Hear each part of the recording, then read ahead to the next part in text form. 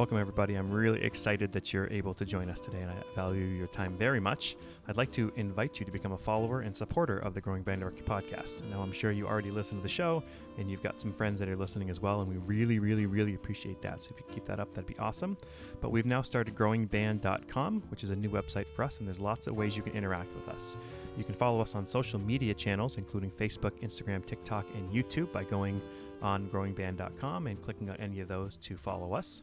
You can also find on there now a new merchandise store, which has the Growing Band Director podcast logo and some sayings on lots of different items on there for men and women. And there's things from t-shirts and sweatshirts to other clothing and accessories. Lots of different options on there with lots of different sizes and colors. Again, a little bit of that money comes back to us at the podcast to help us keep some content going for you. Finally, I'd like to invite you to become a Patreon member. This is a listener-supported show, which means we don't take any ads besides this one. Instead, we rely on listeners like you to keep us going, right? The way to support us is by going to growingband.com and clicking on the Patreon banner. And you can choose either $5 a month, $3 a month, and you'll gain access to the episode notes as well as an audio file of every episode we've done. Among other things, this is where you'll find our repertoire list and all the different repertoire podcasts we've done in the past and will do in the future. So whether it's by clicking on Patreon, following us on TikTok, YouTube, Instagram, and Facebook, going to the merchandise store on growingband.com and ordering something for yourself or some family or friends, and also sharing the show with some other people. We really appreciate you being part of the show, and please reach out at any point, and there's a way to do that on growingband.com as well on the Contact Us button. Anyways, let's get to the show. I hope you enjoy it.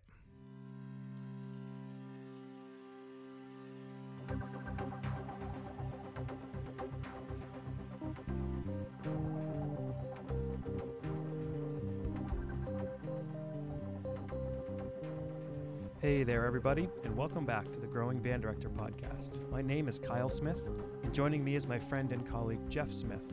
Our mission is to share practical advice and explore topics that will help every band director, no matter your experience level, as well as music education students who are working to join us in the coming years.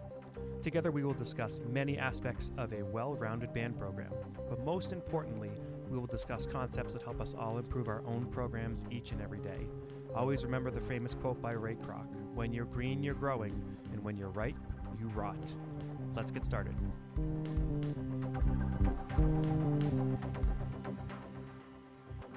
Welcome back, everybody, to the Growing Band Director podcast. This is episode number 41, called Creating a Strong Jazz Program, and we have a wonderful guest with us, John Mastroianni, today. This is one of our series of jazz podcasts that we've had. If you listen back to episode 1, Jeff and I opined about many things jazz ensemble for quite a long time. In episode 18, we had Barry Saunders talking about improvisation. Episode 25 was with Craig Skeffington. Episode 28, we had Mike Sakash, who taught us how to improvise and learn a tune. He used Summertime. And then episode 33, we had with Nick Manella, who is of the 10-Minute Jazz Lesson podcast. So I'm really excited to have Jeff and John here. John, how you doing today? I'm doing well. Thank you. Thanks so much for having me. What an illustrious group of predecessors that you named before this event. So I'm extra humbled and honored to be here with you guys tonight. Jeff, you're the one who introduced me to John. So could you tell the audience a little bit about why John is such a special teacher and why he should be on this podcast? Well, if we look at everything that John's done, like he's won countless awards. He was the 2014 Connecticut Teacher of the Year, the 2021 UConn Undergraduate Faculty Mentor of the Year, a 3-time Grammy-nominated teacher. He is also presently the Assistant Professor of Residence of Jazz Studies at UConn, the Associate Head of Undergraduate Studies, and he'll be also your 2023 Maine All-State Honors Jazz Band. I got to meet John many years ago in the 80s when John was student teaching, and I've had the luxury of watching John teach so many groups. I remember he first started at Bridgeport Central High School as the band director there, and he built that into a huge program. Then he went to New Canaan High School, and he did the same thing there. And then he went to Hall High School and did a fabulous job. And then he went to Canton for a short period of time before he retired from public school teaching, then to UConn. Every program that John's touched has improved dramatically, but more importantly, many of my students studied in his summer improvisational camp in Stanford for, I think it was like 20 some odd years. And every summer I sent a group of kids there, and I knew when they came back, they were a better person and a better musician because of John and the other folks that were there. So, John, you feeling better about yourself now? Now that we Wow, pumped I'll you tell up? you. And Jeff has always said about you that one of the reasons you were successful, among many other things, is that you believed in a really well-balanced program where there was a strong jazz program, but it didn't overtake everything else. So I know that's going to be a topic of our discussion today. Could you start with maybe some of your history? I know Jeff gave a lot of it. You don't have as much history as Jeff, but none of us have as much history as Jeff. And that was for a laugh, yeah. So can you tell us a little bit about your history, but also about your philosophy of how you decided to build those programs and start those programs and things like that? Okay. Well, thank you, Jeff. I don't know if I can live up to that introduction, but so yeah, I've had an interesting teaching career, to say the least, but a very fruitful one, and thankfully have some good longevity in this profession. I'm a first-year teacher this year, for the 41st time. So That's awesome. and That's awesome. that's the way I approach really every year and anywhere I am. My high school band director, God rest his soul, my Mr. M, he told me before I was about to become a teacher, he said, now listen, he said, you make sure that you teach for 35 years. Don't teach the same year 35 times. So if it's one thing I learned, it's that, you kind of have to make adjustments depending on where you are. So I started out in the inner city in the high school that I went to. So talk about bizarre. So 4 years after I left, I walked into the high school, and the supervisor said, who was my high school band director, said, well, the guy who's at the high school is kind of having like a nervous breakdown. He said, would you like to be the high school band director? And of course it was, what did you just say? And I mean, I didn't really know squat about marching band as much as I should, and when you're a first year teacher, well, most of us don't realize that it's okay not to know everything. It's impossible to not know everything. So I started out, and the program had 27 kids in it. And I mean, I was their father, in some cases, their social worker, their doctor, their guardian, you name it. I mean, it was, some kids who were more well off, and then some kids who were really troubled, and lived in the housing projects in Bridgeport, Connecticut. And I'll tell you, to this day, they are some of the most beautiful people that I've ever met. And we had an amazing relationship, and first and foremost, I think I had to make them realize that, sure, I'm their teacher, I'm going to have high expectations like I always do, but I'm also I'm their friend, I'm going to help them, I'm going to guide them, and I'm going to teach them how to be great. Please come along with me on this journey. And they drink the Kool-Aid, so to speak. So in a town like that, if I had marching band rehearsal on Columbus Day, for instance, I was keeping them off the street. I mean, it was a much different animal, So from there, I went to New Canaan, which is one of the wealthiest communities in Connecticut. So, but that's a whole different animal in itself. It was a jock town. They're really, I mean, they built like this football field that you won't believe. And they were really intense with the whole sports thing. And I was the fourth band director in 3 years. So after I stayed there 1 year, the kids were joking and said, hey, Mr. M, where are you going next year? And I said, no, I'm not going anywhere. I'm staying here. And I stayed 10 years. And by the way, I was 6 years in Bridgeport, in my old hometown. But there, same thing. There were 20 something kids left in the band, right? So the assistant principal pulled me aside and said, there's 3 things that everyone does in New Canaan. They all play interscholastic sports. They all do Walter Schock, this big dance company, and most of them are in AP honors classes, and they're all going to go to all these. He says, if you don't mess with those things, you can have a successful program. So, I think this is a lesson too, especially for young teachers, like, sure, we all think this is the most important thing there is, like, right? Every teacher should think that about their subject. But, my ego is not as such, thank goodness, where I'm like, oh, really? Oh, forget it. I can't stand this. So I worked within the parameters of what was given to me. And 10 years later, there were almost 200 kids in the band. Amazing. I had a good majority of the school in the band. And you talk about adjusting to your surroundings. Jeff will especially appreciate this as a clarinetist. But so there were these two kids that they weren't on the basketball team in the band. So they said, Mr. Rem, we'll get there as fast as we can. It was like a playoff game or something. And we had like our spring concert at 8 o'clock. They come running like maniacs. It's like 2 minutes to 8. And they're in their basketball uniforms and, and all that. We're like, we're so sorry. We'll go change right now. But I said, wait. No. I said, wait a minute, just stay right here. They had their clarinets, they had their music. I said, I'll tell you what. I said, I want you to walk onto the stage just like that. And I want you to get, one of them was actually the concert mistress, so I said, you give the tuning note, you give the tuning note, like dress like that. And I'll tell you, as stupid as this sounds, like I was a hero. Yep. It was like, now sure, the rest of the band was dressed in tuxes, like a tux shirt and a bow tie and all that kind of stuff, right? So but I was a hero because I let the situation, I didn't get so stuck up on myself, so to speak, where it was like, oh, I'm not even letting them on the stage. Forget it. Mm-hmm. They're not dressed properly, etc. And it turned into a beautiful moment. So that was a great thing. And then, as Jeff mentioned, I went to Hall High School, which is one of the best jazz programs in the country historically, has been for many, many years. But I walked into there and I had the opposite problem. I teased at parents' night when I met the parents. I said, this is great. I walk into this school, I got nowhere to go but down.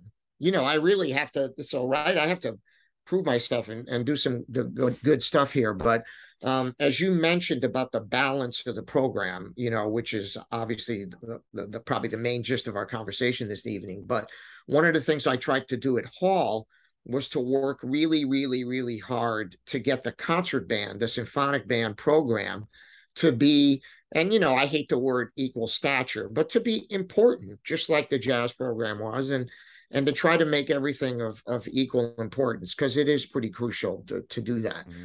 And then when I left there and went to Canton High School for 4 years, I was the department head, K-12, and I was the band director as well. So it was a beautiful opportunity to kind of nurture a whole program town-wide, as opposed to, just teaching, which of course is a great thing. But I got to teach 60%, and I did that 40%.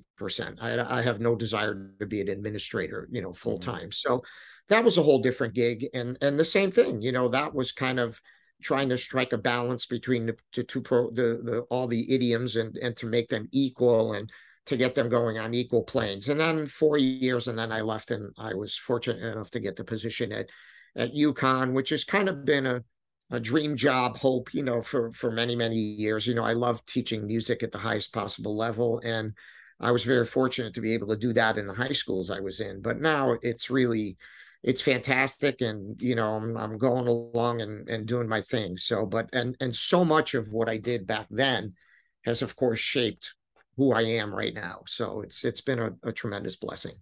Well, I think you're a little humble in the fact that when you talk about Canton, you came, if I'm not mistaken, you came into Canton, who didn't have much of a jazz program, and in the first year, Canton High School Jazz Ensemble was a Berklee finalist, if I'm not mistaken.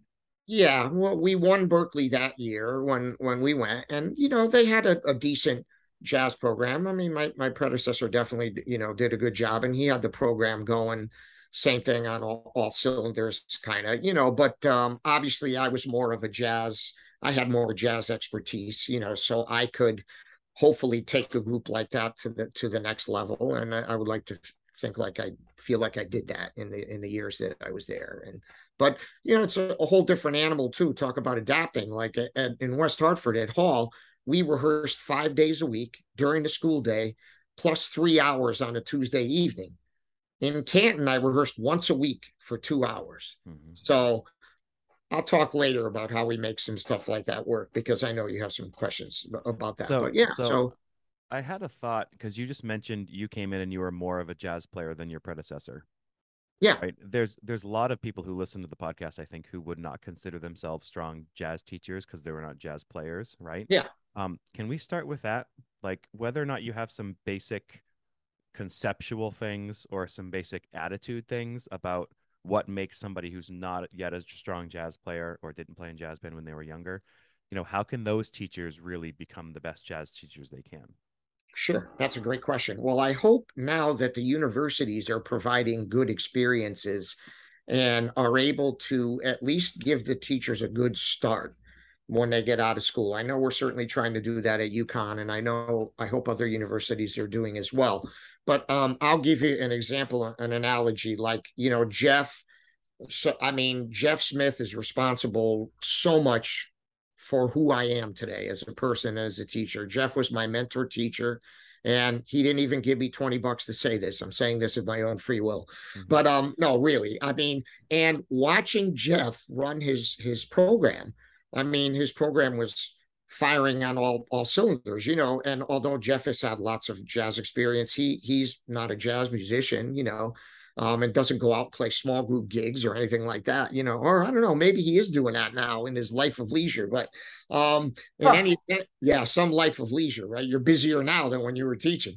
But he's got a boat. He's got a boat. Yeah, so both, right? So yeah, so there's a couple different things that you can do. So it starts with school, right? So, and the reason I mentioned having Jeff as a mentor is I used to watch Jeff's marching band, and I really had minimal marching band experience when I got out of college. I mean, they taught the old Randy Moffat system. No one even knows who that is anymore, right? But anyway, not all these funky drills and stuff and all that. So I had to go out and I had to seek out a friend who was a big drum corps guy, and he wrote the show for me. He helped me, and I learned. I learned more and more. I still went back and watched Jeff's marching band rehearsals after I finished student teaching, and I was already a couple of years in, and and Jeff's kids always made the Bridgeport kids feel so great. Oh my gosh, when we walked into their competition, it was like royalty walked in. They were so appreciative of what those kids were able to do. So in the jazz idiom, I would do the same thing. I would encourage teachers, and again, going back to what I said earlier, you can't know everything when you start teaching. So go out and seek some advice from some people who are experts in the field and really know what they're doing. So someone just emailed me the other day, and who's a novice jazz person, and now all of a sudden they're in front of a high school jazz band. So sent me an email and said, "Hey, John, are these some good tunes to start? Like, what should I start with? And I was suggesting like some blues and some modal tunes and things that are not overly complicated, so the kids could improvise on them and be successful and that type of thing. And then the other thing is there are so many resources this day and age, right? Between the Jamie Aebersold stuff and iReal Pro and all of these, just learnjazzstandards.com. It goes on and on and on, where people can get up and they can do it, like it's really amazing. So I love to teach classes and workshops, and I did it at the CMEA festival last year, like a workshop, like anyone can improvise, beginning improvising for anybody who's never done it before, because that's the scariest thing.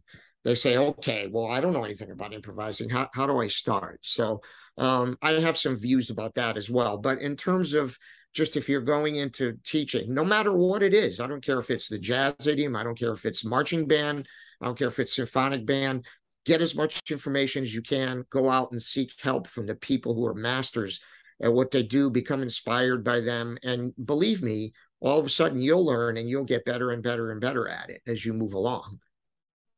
There's a quote from a friend of mine who I know Tom Lazat. Oh, love Tom. Who for decades has told me the jazz ensemble is just concert band with a rhythm section. Yeah. So if you can master how to teach rhythm section and you can master the style required of the horn section. Right, exactly. Right, exactly. And that's really true. And talk about a brilliant educator. I love Tom. I get to see Tom, fortunately, periodically, because we judge a lot together and clinic bands and that kind of thing. So I just have the greatest admiration and respect for him. But yeah, that's exactly true. And the rhythm section is a whole separate animal in itself. But even that, you start with, here's really simple, right? So if you teach the pianist the Charleston rhythm, right, say, okay, play bop, bop, bop, but like that rhythm, if you're playing on a swing, to play that rhythm. Okay. If you teach the bass player, let's say the bass player knows nothing. Okay. So just play roots and fifths, right? Root, root, fifth, fifth, root, root on every chord. Then the other stuff will come later, right? In between. The guitar player, right? After you get them to turn the amp down and after you take all the treble off and, all that kind of stuff and try to get some semblance of a jazz guitar sound. What, you don't detect any sarcasm in my voice, do you? None. No. Zero. No, none whatsoever. But seriously, once you kind of get that happening, teach them the Freddie Green thing, teach them at least how to play 4/4 notes, chang, chang, chang, and teach them how to do that. And then the drums get every limb going, right? You know what the ride cymbal does, you know what the hi-hat does, etc. The bass drum, and getting them to play the bass drum very lightly, as we refer to as feathering the bass drum in the jazz idiom. If you could get them to do that, and then even play on the snare drum, dang, dang, ga-dang, click, ga-dang, dang, ga-dang, like that kind of thing. Already you've got the basis for a really basic swing beat. And believe me, I have been at like summer camps and places where they put some kid in the jazz band who's never played jazz drums before.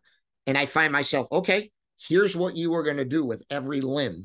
And then I tell them just what I told you and get them to do. All right, just keep doing that, and maybe by the end of the week, it'll turn into something a little more complicated. But really, it's not as overwhelming as people think it is. So what do you have them do with the bass drum? All 4 beats, feather it very lightly. Yeah, but that's hard, because they want to go do, doom, doom, doom and hit it too hard. So, but you just get them to feather it very, very lightly. So that's what I would try to get. And when you have the piano players play the Charleston rhythm, do you have them play the full chord or just the guide tones 3rd and 7th, or what do you? Depends on their level of experience. Yep. So if you start out with a root in the left hand and a 3rd and a 7th in the right hand, as you guys know, that's more than enough to give you the sonority of the chord and quality of the chord. But then if they can graduate to some rootless voicings, that's even all the better. But that's stuff that builds over time. Like I have all kinds of materials of piano voicings that I give out to the kids, and I make them learn a couple basic voicings, and it basically gets them through everything that they need to know. And the same thing with the guitar players, because, and by the way, one thing that's really, really important, since we're talking about the rhythm section, is you have to get the guitar player out of the piano player's airspace. So if the pianist is playing in the middle of the instrument, maybe you get the guitar up on a little bit on the higher end of the instrument so that they don't crash. It doesn't sound like a traffic jam on Fifth Avenue. So that's really important. And if you start out with those things, all of a sudden you have what is the basis, and you've laid the groundwork for what's going to be a really good rhythm section if they just continue from there. As far as the origin of the rhythm section, I was always taught it goes back to the Basie band, the 4 members of the Basie band, and that's sort of where to study, right? Yeah. I mean, it goes back before then, of course, but Kyle, you're absolutely right. The advent of the modern day rhythm section, basically rhythm sections play the way they play today because of Count Basie's rhythm section. So that would be, if I had to pick one band that all kids should listen to first, which is very difficult, I'd pick Count Basie. It's the most accessible. They swing really hard, and the kids can really pick up what they're doing. So, which is great. Can I throw a curveball? In Please. Connecticut, back when I was in Connecticut, we did tons of different festivals at all different schools. Yeah. And the comment that always came up as it referred to the rhythm section was where to place the bass player, where to place the drummer, where to put the guitar player, and where to put the pianist. Could you give us your ideal setup for a rhythm section? Oh, absolutely. Yeah, this is an easy one as far as I'm concerned. Well, first of all, the guitar player goes in the front row with the saxophone section. So the guitar player goes on the end of the saxophone section. The drums goes even with the trombone row. So the trombone 2 player doesn't like it, but that cymbal is right next to it, right there. And then the bass player goes right next to the drummer in the crook of the piano. So that's my ideal setup for a rhythm section. And a couple pet peeves: I cannot stand when the drums are like behind the trumpets or like even farther back than the trumpet row. And then worse than that, people put the bass player behind the drummer. So it's like He's in a different, they have to be able to communicate musically, visually. So they have to be able to see each other. So I'm insistent, and then Kyle, you'll probably notice this in 2 minutes when I come up there, that I will make sure that the rhythm section sets up like that, and I never let them do it any other way. And to me, that maximizes their performance. Well, we will ensure that that happens before you even have to say anything. Thank you. Since you're a graduate, your undergraduate degree was the University of Bridgeport. This is another thing in setup of jazz ensemble that always comes back and forth. If I recall, with UB, they put the bari sax player next to the guitar player, and then later on they moved it over to the far left side. So where do you typically put your bari sax player? I like the bari sax and the bass bone. As if you're directing the band and you're looking at the band, I like them to the right. Yeah. Yeah, the bass bone. So I like it for a couple different reasons, because I like the stereo of the bass player being with the rhythm section, and sometimes the left hand of the piano, and then the bari and the bass bone. It kind of creates a nice sound in the band. And remember that a lot of the impetus from that comes from the fact that the jazz tenor chair, you want to put the first player on that end so they're closest to the rhythm section. That's usually, not always, but it's the strongest jazz player in the band. So they're playing that lead tenor chair. Right. And I like the brass section, again, as I'm staring at the band, as if I was directing, if I'm staring the band, I like the trumpets and trombones to go 2, 1, 3, 4.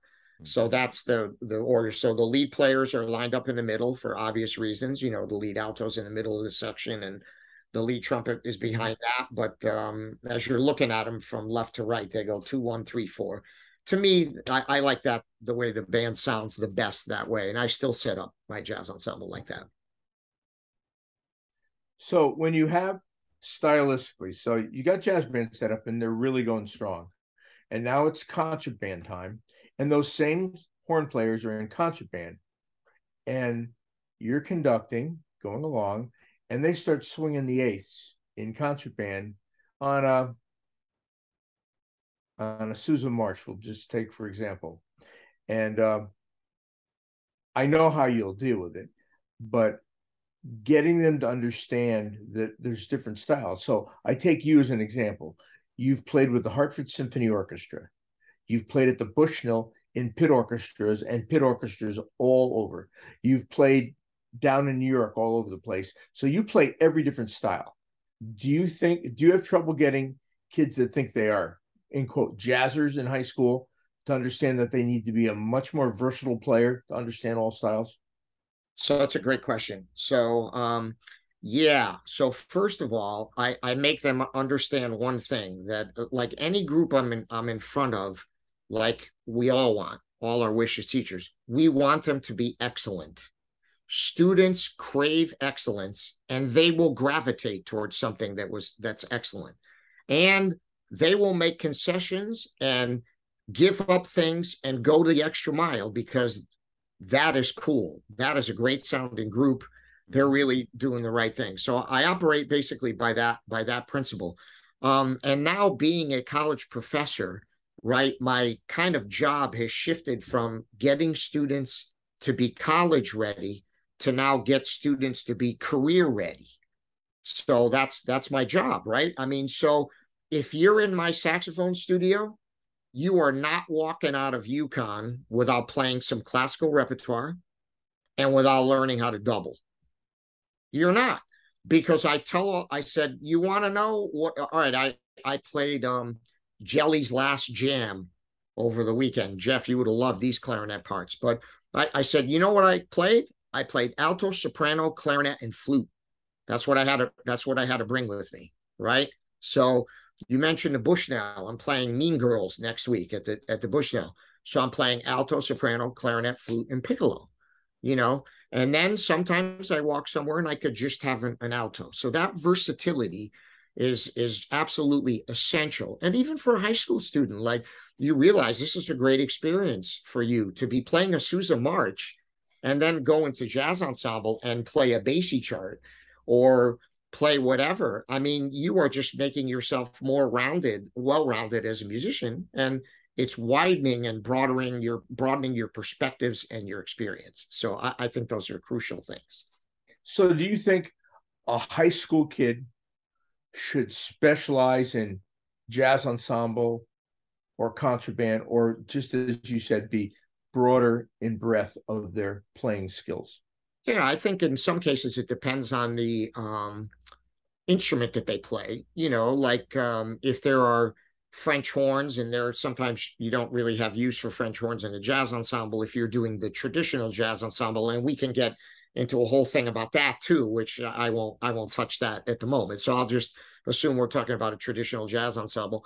Those students will probably be pretty much in the symphonic. But see, even those students, I would encourage them, like, you should really do orchestra as well as band. That's a whole other experience. So the short answer to your question, Jeff, is I'm a great believer in the breadth and scope of learning and experiences and all that. And this isn't any false humility on my part. Really, it's not.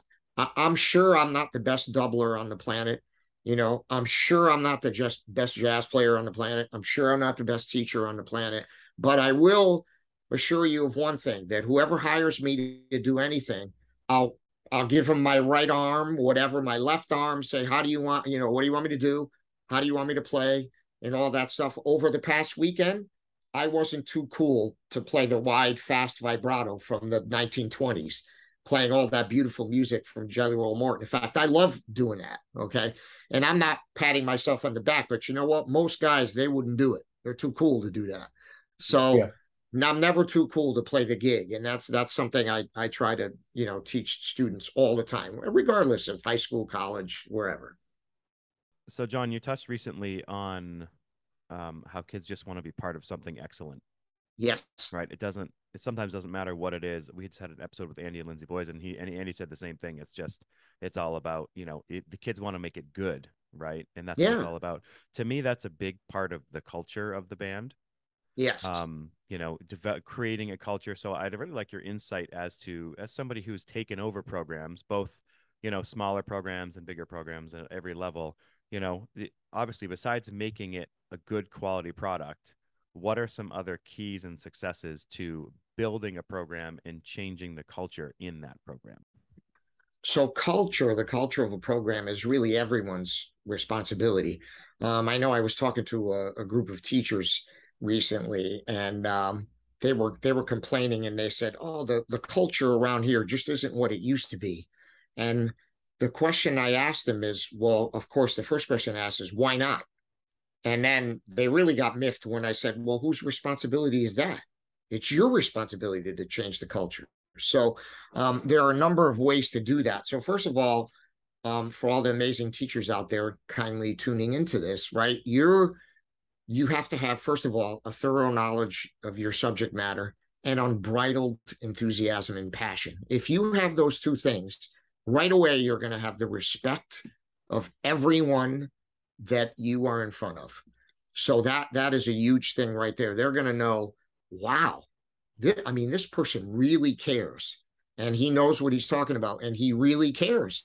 So we got to jump on the bandwagon here. So I think that's probably the first and most important thing. There are people that can make shoveling cow manure sound like it's the greatest thing on the planet, and you actually get excited and respect them because they love it so much. And I always say, I have this conversation with my son all the time. If someone loves what they do and they get psyched talking about it and all that, I immediately am drawn to them. I immediately have respect and am drawn to them. So you have to be able to do that first, so that the people that you're in front of know that you're there. You have to involve the entire school and the community in what you're doing. So by that, I mean, we have to be our own biggest cheerleaders, right? It's for better or for worse. And for what we do, we have to keep everyone informed. So get somebody to talk about stuff the band is doing on the morning announcements, those type things. Get it in the newspaper in town, et cetera, et cetera. Get a band parents organization, so all of a sudden they're behind. And parents love to help.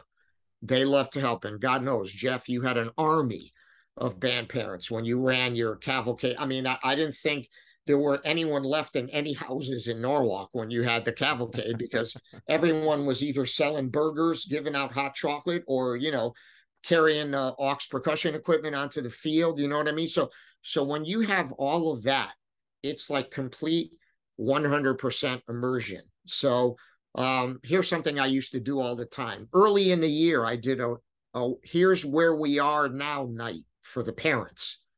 So I'd invite all the jazz ensemble parents in, and they could sit in a rehearsal.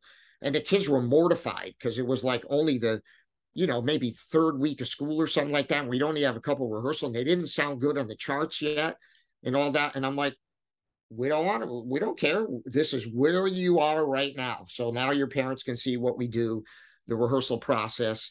I would invite parents in for a day to a concert band rehearsal. And I know that's a little more difficult because it's during the school day and they're working, but it's amazing how many parents showed up, and they would sit in the back of the room and they would watch, and they left and they were fascinated by, I didn't realize you did all this. I didn't realize you could do all this. So you start doing things like that, and you start making well known what you were doing. And believe me, there's a word that's really important: humility.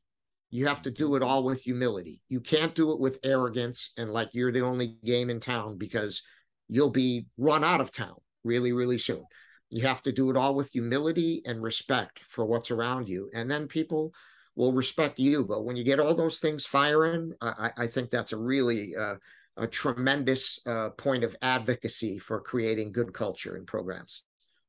Could I add one thing to what you said? Yes. I remember when you did that, because we used to talk about that, and I stole it and used it a little differently. At the end of the year, I take a band concert, spring concert, and I take the groups and I put double the number of chairs on stage, and I'd have them all sit close together and play the few songs. And at the very end, I'd have an envelope and I'd pass it around to every kid. And I said, now, everybody who has a child on the stage, you are to come up and sit next to your child, and we're going to sight read this piece the first time through. and did that. And, that the kids were like madder than a deuce at me at first, but then they came to realize and said, my mom and dad said a lot of times they didn't know I could read that well and play that well. Sure. And I think that was the purpose of it, is to show your parents that all these years you've been working, that these are the skills you've acquired. And you don't, like at home, a lot of kids practice what they can play. They don't do that thing where they practice what they can't play. Right. And then the ones who practice what they can't play, the parents are saying, Susie or Johnny sound a little terrible at home. And I said, good. Because when terrible starts sounding good, then they accomplish what they were supposed to be practicing at home. Of course. So I think your idea is a fabulous idea, where we are early in the year. That's a wonderful idea, because that gets people to say, this is where we are, and then to follow it up at the end of the year, and this is where we've come. Yeah. And how we've gotten there. That's another way of showing parents how much their kids grew in the program, and say, and it's all because of your support that we're here. Right. And, I hope everybody out there understands the townies like to talk. So they're going to go. And that now all of a sudden, their friends have little Johnny, who's 4 years old, and whoever. Now they're talking about what instruments they're going to play already. Oh my God, you should see what's going on in the school, right? And all that. And one thing that I didn't mention before, Kyle, when you were, speaking about a well-rounded program, and is I think it's important that each group has a strong identity. So, and here's an example. One of the things I did at Hall High School, when I said there's this world-renowned jazz program, right? So I started taking the symphonic band on trips as well. I brought them to Disney World, to play in Festival Disney.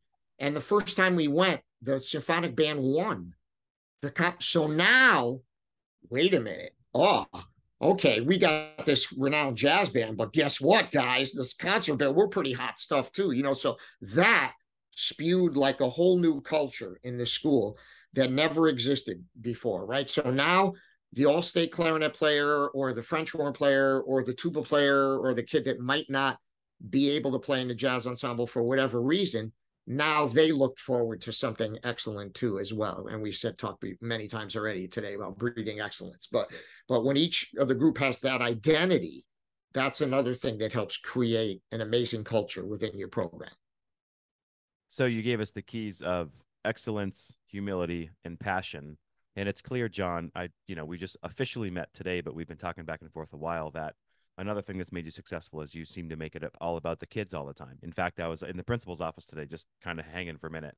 And he's like, "Yep, it's all about the kids, right?" I said, "Yep, that's true." So the fact that you make it all about the kids, I have a quick story to tell. When I was in my first couple of years of teaching, obviously we all have our ideal of what things should be on concert day, right? Well, two kids came up to me on the same concert. One was that morning. He said, "Mr. Smith, I'm not going to be at the concert tonight." And I just started in on my, well, that's unacceptable. Like, this is a big deal, blah, blah, blah, blah.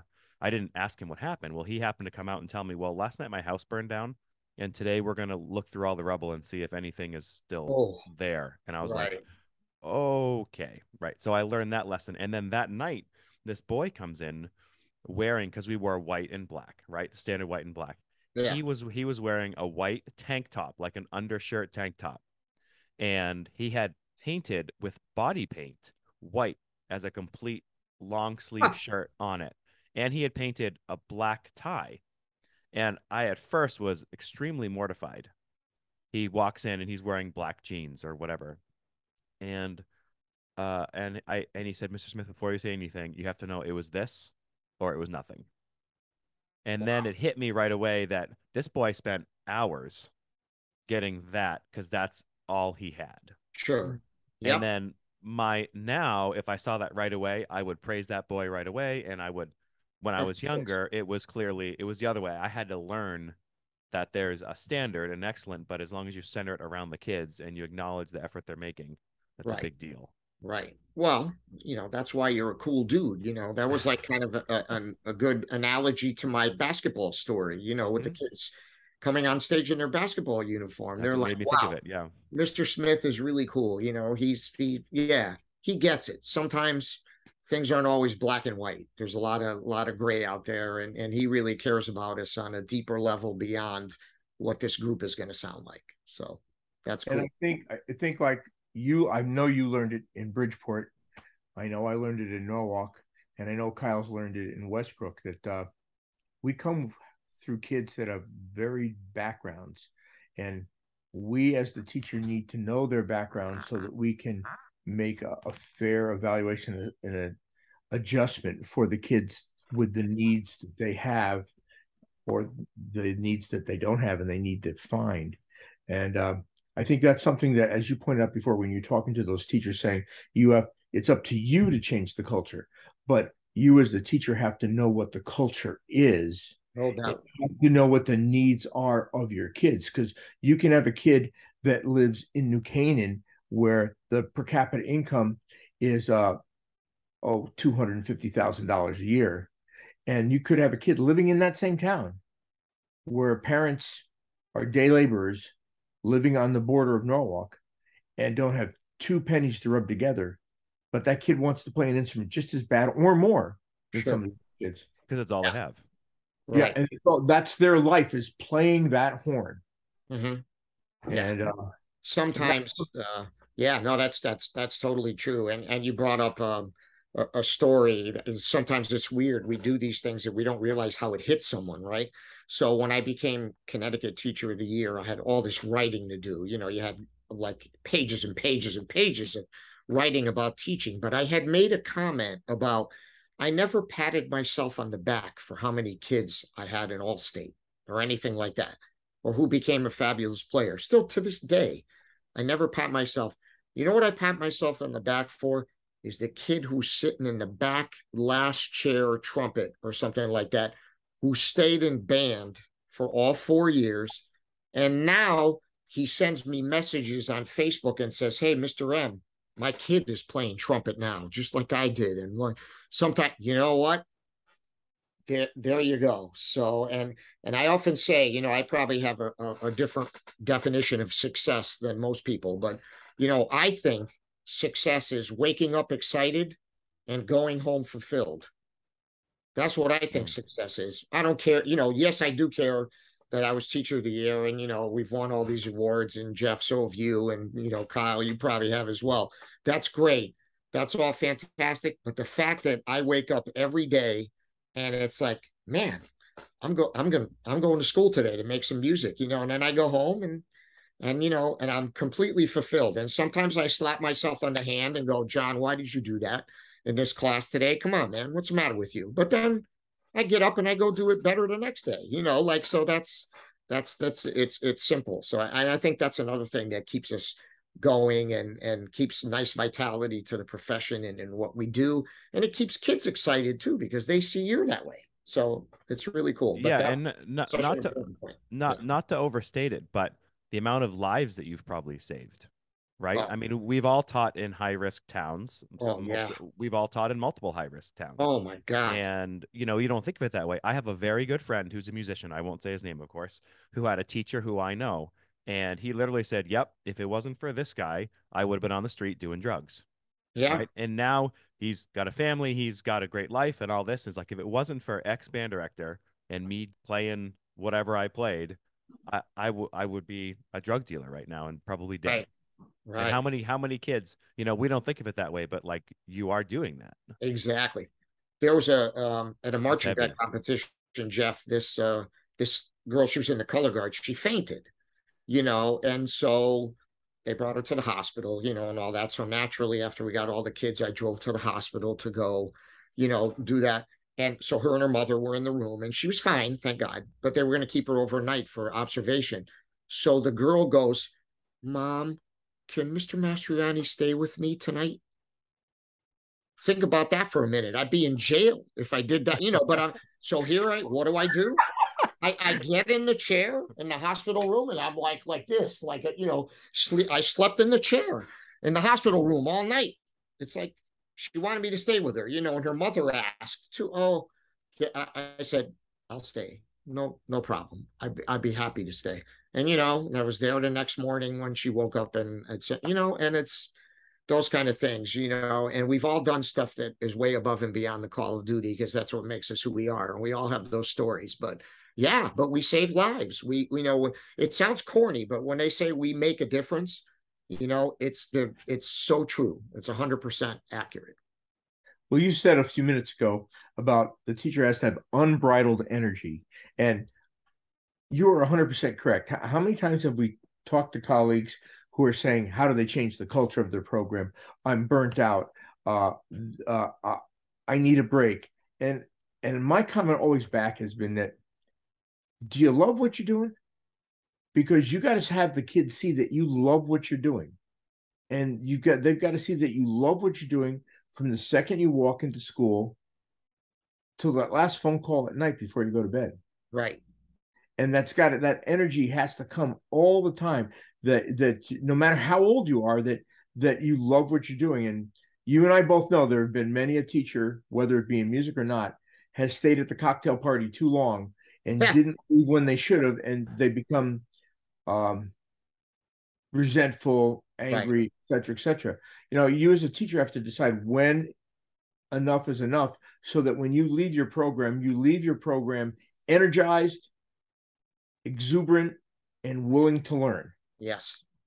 And I think that's an important thing, that unbridled energy that you point out is the key to changing the culture of a program. Yeah. Here. Yeah, no question about it. We all should remember, right? The kids can read us like a book. Mm-hmm. Not only can they read us like a book, but they can read us like a book in a millisecond. So if you're not on your game, we're on stage. Here we go. Curtains open. Let's go. So they will read you like a book, and that'll be it. They'll turn you off just like a light switch if you don't do exactly what you're describing, Jeff. So yes. So here's something you taught me back in the 80s, not to date us, but back in the 80s, my friend. And that was teaching a novice to improvise. Could you give us some insight into teaching a novice to improvise, please? Absolutely.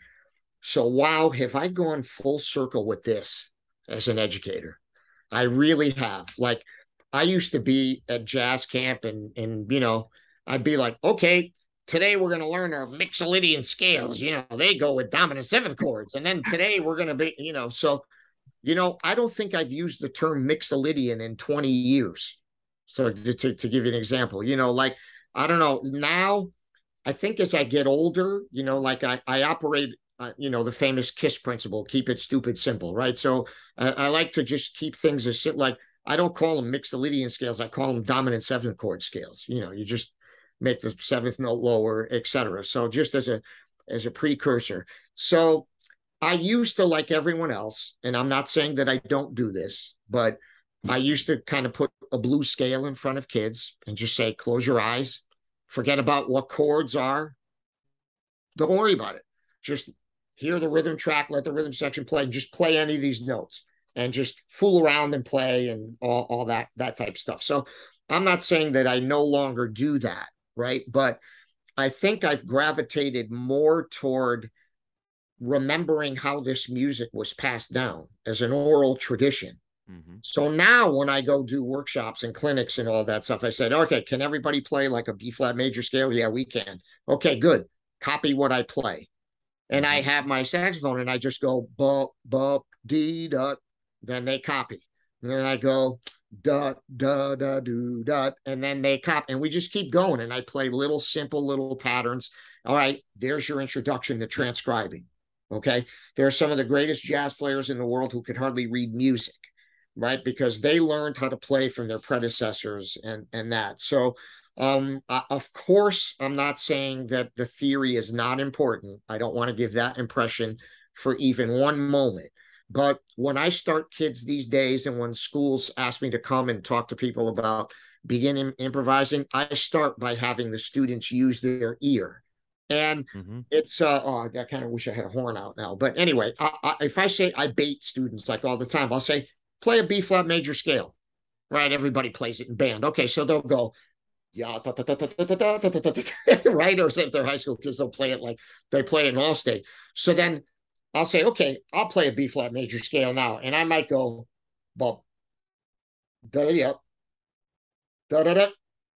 I'll like really like destroy the B flat major scale, but I will play it every pitch and all that kind of stuff. It'll be the most creative thing you ever heard in your life. And I said, see what you could do with the B flat major scale. And then all of a sudden they're like, oh, the aha moment, the light bulb goes off. So in terms of teaching novice improvisers, I like to do things like that. I think that turns them on. And sometimes I turn on like a simple Louis Armstrong solo. He was so great because he would play just these riffs and these, like sometimes these patterns over and over. I said, let's copy that.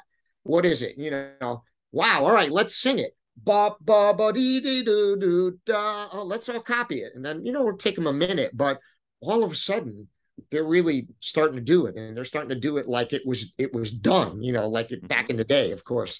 So I think those are good things. And I have certainly, I don't have anything against passing out a blues scale and then having someone close their eyes and just say, okay, let's see if you can play some nice swing figures. But if I give them some ideas, and if you give them some ideas as a teacher, and I have like a whole sheet that I give out to teachers as some, because remember, you asked before, what can you do as a teacher if you don't have experience playing jazz? Okay, so maybe you talk to somebody like people like us who have some experience and say, okay, here's a sheet with some really basic rhythms that you could play on your flute, right? You're a symphonic flute player. You're playing whatever, the local symphony or the local, but you can play all these rhythms for the kids and then they'll play them back to you. You're improvising. All of a sudden you're teaching how to improvise. So I love to do stuff like that. And I think it's more pure to this art form. And it's a little bit more respectful again on how this music was actually passed down from masters to masters, et cetera, et cetera. John, I actually do that a lot in my concert band rehearsals too. When we're learning a scale or whatever, we'll play copy back and forth. I call it call and copy because they're copying me, and then we'll do call and response where they can play something separate.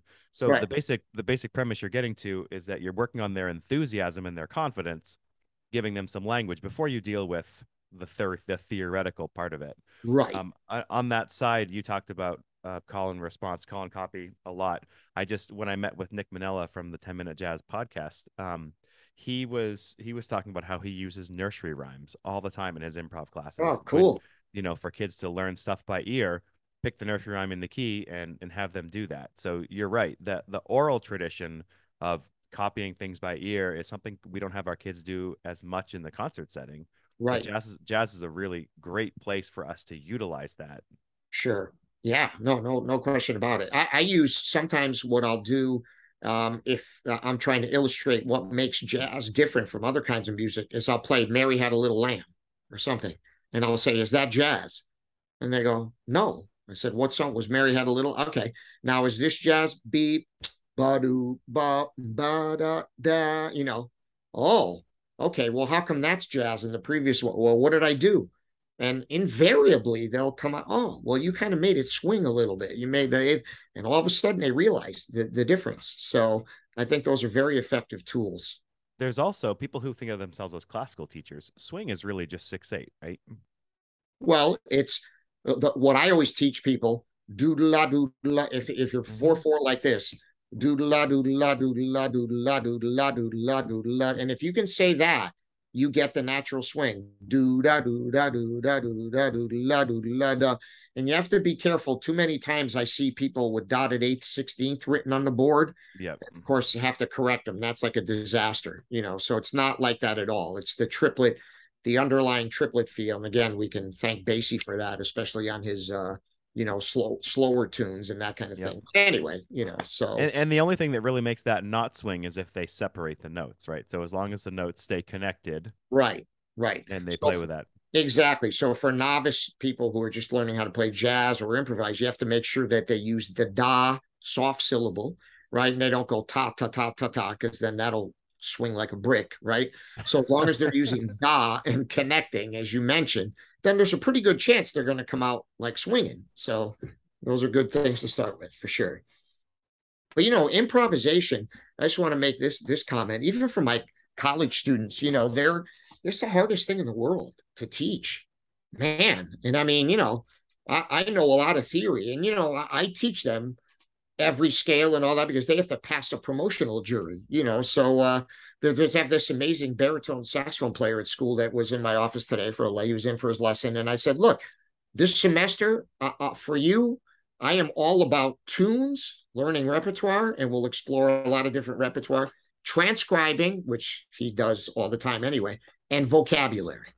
I said, I am into those three. And it's not like we're not going to talk about your sound anymore, or it's not like we're not going to say, because every once in a while I give them these pop quizzes, and I'll say, okay, C7 sharp 9 sharp 5, play me what goes over that, and I'll make sure that it's somewhere in the memory banks, but yeah, I think half of it is like, I want to hand them a pile of CDs and let's like go out into the woods, I said, and just learn all these CDs, learn what's on these CDs, and then come back 6 months later and then we'll talk, but then there's you got jazztrumpetsolos.com, you got all these sites, all this stuff.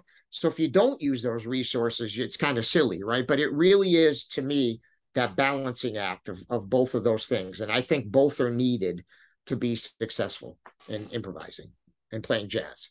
Yeah, there's another scale that was introduced to me a long time ago called the bebop scale. Yep. So I'm going to sound ignorant here. No, not at all. Are there there's multiple bebop scales? Mm-hmm. Because I was taught one that's a major scale, but it has the flat 7 and the major 7. Yes. I was also taught one that has a major scale, but it's the flat 6 and the major 6. Exactly. Right. So the two most common. You're not ignorant at all, Kyle. You got the two most common down, right? So one of the things that you have to do, right? So when you start to teach young jazz players scales and all that, you have to make them understand the concept kind of tension and release. Mm-hmm. So you have to teach them how to play the wrong notes. So for instance, if I was teaching them how to play a bebop scale, which is one of the first scale that I teach, it has chromaticism, right? So you have to be able to show them that if they play that note in passing, it sounds really cool. D-da-da, sounds really great. If they hang on to that major seventh, it's going to be bad news because it's a dominant seventh chord that they're playing it over, right? Mm-hmm. So yeah, it's really, and the same thing with the major one that you described. It sounds really cool if you play it in passing, but if you hang on to it, it's going to be like a mess. So if they start to learn those tension and release little things, it's also tremendously helpful. You can also do exercises like, can everybody play a major triad? So if you play a half step below each note of the major triad, da da da da da da da da da, etc. Then there you go. You've got non-chord tones there. Now try to mix those up with the right notes and see if you can get them to, so. And like you made a great point before, and I didn't even realize I was doing it, but I guess I was. But yes, I'm working on their enthusiasm and their confidence, so there's my dear friend Joe Beck used to say, if you play a wrong note, play it again. Yep. Right? And you got to remember, like a good jazz solo is a series of miraculous recoveries. That's what a good jazz solo is. So when you play those clams, it's how you recover from them that really makes it. So those are some things that if kids can learn that at a young age, then you got them hooked. It's cool. I remember the first time I was exposed to John Mastroianni. I'm sorry. That's he was a little younger then, and we were doing a piece called Harlem Nocturne, and we had a saxophone soloist who was L7 from the word L7, and he said, "Give me an hour with her in the back room, and I'll get her to loosen up a little bit." And hour later, she comes out and we play Harlem Nocturne, and it was like a whole different person. And then he spent the rest of the class talking to the whole jazz ensemble about Harlem Nocturne and how you can just make it do this by using tension and release. And to this day, I still remember that lecture. That was probably the most enlightening lecture that I had ever listened to, that just changed the path of a group in a matter of seconds. Mm-hmm. So, well, so you're dipping into literature a little bit. Let's go the literature route. So, John, we're going to quiz you. Okay. Okay. And feel free to pass if you need to, but with all your experience, I'm sure you're okay. How about at the middle school level? You know any great arrangers for middle school jazz bands? So yeah, boy, this is hard. So well, middle school jazz band is probably the farthest away from my I know. but I have found great charts by, let's see, some good writers. Larry Neek, I think I found a couple charts. Dave Bardoon, some people are not the highest praise for him, but I've heard a few things of his at the middle school level that are pretty cool. And I know, I don't know if some of them are appropriate for middle school, but Mike Carubia, who was one of my former colleagues and teachers and who passed away not too distant. Yeah, God rest his soul. I miss Mike so terribly. But anyway, he had a company called Smart Chart Music, and he like has some easier versions of some charts by some really great writers, which is cool. Like repertoire in general, I look for the good writers. But those are a couple anyway for middle school. But like I said, that's Roger Holmes. I know has had a couple nice charts, but I can't say I have any good expertise in there, because all right, well, let's move to the high school level. Yeah. So high school level, I mean, obviously depends on the level of the band, but now you've got people like Sammy Nestico, of course, and you've got people like Mike Mossman, who are fantastic. Mike Tomorrow is a really wonderful arranger who's got really, really great stuff. Mark Taylor, I really love. So Matt Harris, I really love. These are all really like terrific writers, all these guys. And depending on the level of your band, like Mike Mossman has stuff that is pretty easy. He's kind of an expert in the Latin idiom, and he's got stuff on all levels. But those guys I know I always enjoyed playing. And, like we all have, I'm sure you guys have said, okay, no one's getting out of my jazz band unless they play Molten Swing or unless they play, you know what I mean? There's certain pieces just like, maybe don't believe in this or not, but if they're playing in concert band, they're going to read the whole suites, or some of them, whatever it is, they're going to play some Sousa marches. They're going to do this, that, the other thing. So I think the same holds true in jazz bands. So much of my repertoire came from those two things. What do I think is important to teach them, like literature wise? And then who are the great arrangers and the writers that I can get that will be really great and representative of this and will provide and produce high quality music. I do want to put a plug in for two of my friends, not because they're my friends. Craig Skeffington is a great writer. Love Skeff. Love Skeff. And someone who has written for every level from pro all the way down to beginning jazz band is Terry White. I was just going to say, Terry White. So, and I was just on the phone not long ago with Terry, and he and Tom and I are usually the three of us are together many times judging. But yeah, those are two great guys. And Terry just did the sweetest thing. I have to tell you this funny story. So I was commissioned by this band in Connecticut to write him a piece, and I did and all that. And then I was helping them with some other music, and they were playing a piece of Terry's, an arrangement of Terry's of like Day in the Life of the Fool or something. I go, Oh, Terry. I said, geez, I just saw him 2 weeks ago. We just judged in Massachusetts. They were like, you know Terry White? Are you kidding? They were like, it was like I knew God or something. So you know what I did? I picked up the phone and I called them and I put them on speaker. And I said, hey, Terry, it's John. I said, I'm here with a high school band from blah, blah, blah. And they're playing your chart. And they want to say hi to you. And the kids are like, oh my God, they're like besides themselves. But yes, Terry is amazing. And since he sent an autographed picture to the director and a nice note to the band, really a sweetheart. So anyway, but that's I'm really happy that you mentioned his name. And yes, absolutely, both of those guys. So there's another good arranger that John will never mention. His name is John Mastroianni. McNasty music. One of my favorite pieces that this gentleman arranged was one of the Brecker Brothers, some skunk funk. Oh yeah.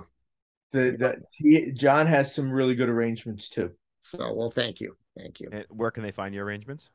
All of my stuff is on ejazzlines.com. But see, the problem is some arrangements they won't publish because they don't want to get the rights. Mm-hmm. So they'll publish anything that's an original composition, and all that. And most of my stuff, although I am starting to write stuff that is like a grade level down, but most of the writing I did was either for like college or professional bands because, that's what I was involved in most and all that. But now I am starting to write a few things that are a little bit easier that high school bands can play and all that. So that's been nice to do some stuff there. So I'll probably do a couple up at the festival, maybe, so yeah, great. We'll see after, we figure that out. So you were talking about Dave Bardoon, he's got that arrangement of Groovin' Hard for an advanced middle school band. Yeah. Really a fantastic piece. Yeah. Yep. So, that's why some people, they hear some of these names and they're like, ooh, Dave Bardoon, I mean, Jeff Jarvis has written some good charts in his idiom, and all that. I mean, there's so many people. We could go on forever, so right. my sincerest apologies immediately to the hundreds and hundreds of great writers that we left out, but, yes. Yeah. And I think a lot of our colleagues go to J.W. Pepper for their sources, but they should think about looking at Kendor or Sierra, others. But those sources, there's some really jazz lines. Jazz lines. They didn't have that when I was teaching. The computer was still having a little problem running back then, but I had just gotten a cell phone back then, so things were. But those are good sources too, and they have lots of recordings online that you can listen to see if the charts really fit the needs of your group. Yes. Yep. Agreed. I used to stick my nose in every catalog I could find. I never limited to Hal Leonard or whatever, Warner Brothers. You name it, I dove in and found it. And then of course I'd start to gravitate to some people that I knew had the best writers, and all that, but I still never rule anyone out. It's just like a kid. Never, never give up on any kid and never give up on any people or arrangements or anything like that, because you never know what'll pop up. That's right. Well, I have to say, we started this as a jazz education podcast, but it's sort of been a life as a band director podcast along with that. I was going to ask you for some final words, but you just said, give us, if I was going to say give some final words, and you just said, what did you say? Never give up on a kid. Oh, right. Sure. So we've got just a minute or two left. Any final sort of words of wisdom you can impart to future teachers, new teachers, old teachers, all of us? Well, I guess maybe one of the most important things I could possibly say is that this is, of course, a journey. It's not a sprint. And I think if you keep enjoying the journey and keep things fresh for yourself, like I mentioned before, I never teach the same twice. I never teach the same course. I don't teach that the same. I don't teach the same year 2 times in a row. And I like to keep growing as a professional, as a person. There's a saying that all of my students get tired of hearing, but I say to them that artistry has no finite ending. Like, when can we ever say, wow, man, I played the greatest blues solo. That was it. That was so amazing. Like, I joke with them and say, God willing, I'll be 100 years old in a wheelchair with no teeth and my alto on my lap, still trying to figure out how to play the blues, or whatever. And as I often joke, I've been playing Days of Wine and Roses for maybe 40 years, maybe longer. And I still can't play it. When I look at it, I say, wow, that to me, in lies the beauty of this all, is that we never have the opportunity to get tired or to get like, oh man, I'm bored with this. That's impossible. If you're not bored with it, so as far as I'm concerned, if you're not growing and going this way all the time as best you can, then you're moving backwards. That's how I try to operate. So it keeps me excited and looking forward to the next day and to keep doing this, and then I hope I can keep doing it for a long time to come. Or as Ray Kroc says, when you're green, you're growing. If you're green, you're growing, and you're ripe, you rot. So I like it. Well, John, thank you. John, Sure. thank you. We are up against it. I appreciate you being on so much. It's my pleasure, really. I think we need to do this again. I'd be honored, and if you want to make it more specific into, jazz education, just purely jazz education or jazz improvisation, we can easily do that. And, I'd be happy to get into real specifics and maybe outline some ideas that could help some teachers teach beginning improvisation or advanced, doesn't matter. I can great.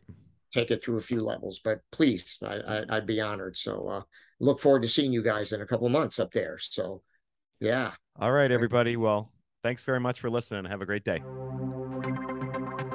We sincerely appreciate you taking your valuable time and listening to the Growing Band Director podcast. Your students are very lucky to have a band director like you. If you have any suggestions for episode topics or think you have an area of expertise to share on a show with us, please reach out. If you enjoyed this episode, don't forget to subscribe. And if you want to help spread the word, please give us a 5-star review and tell your band director friends to subscribe as well. We're available on Apple Podcasts, Spotify, our YouTube channel, and wherever you listen to podcasts. Thanks for listening to The Growing Band Director. See you next week.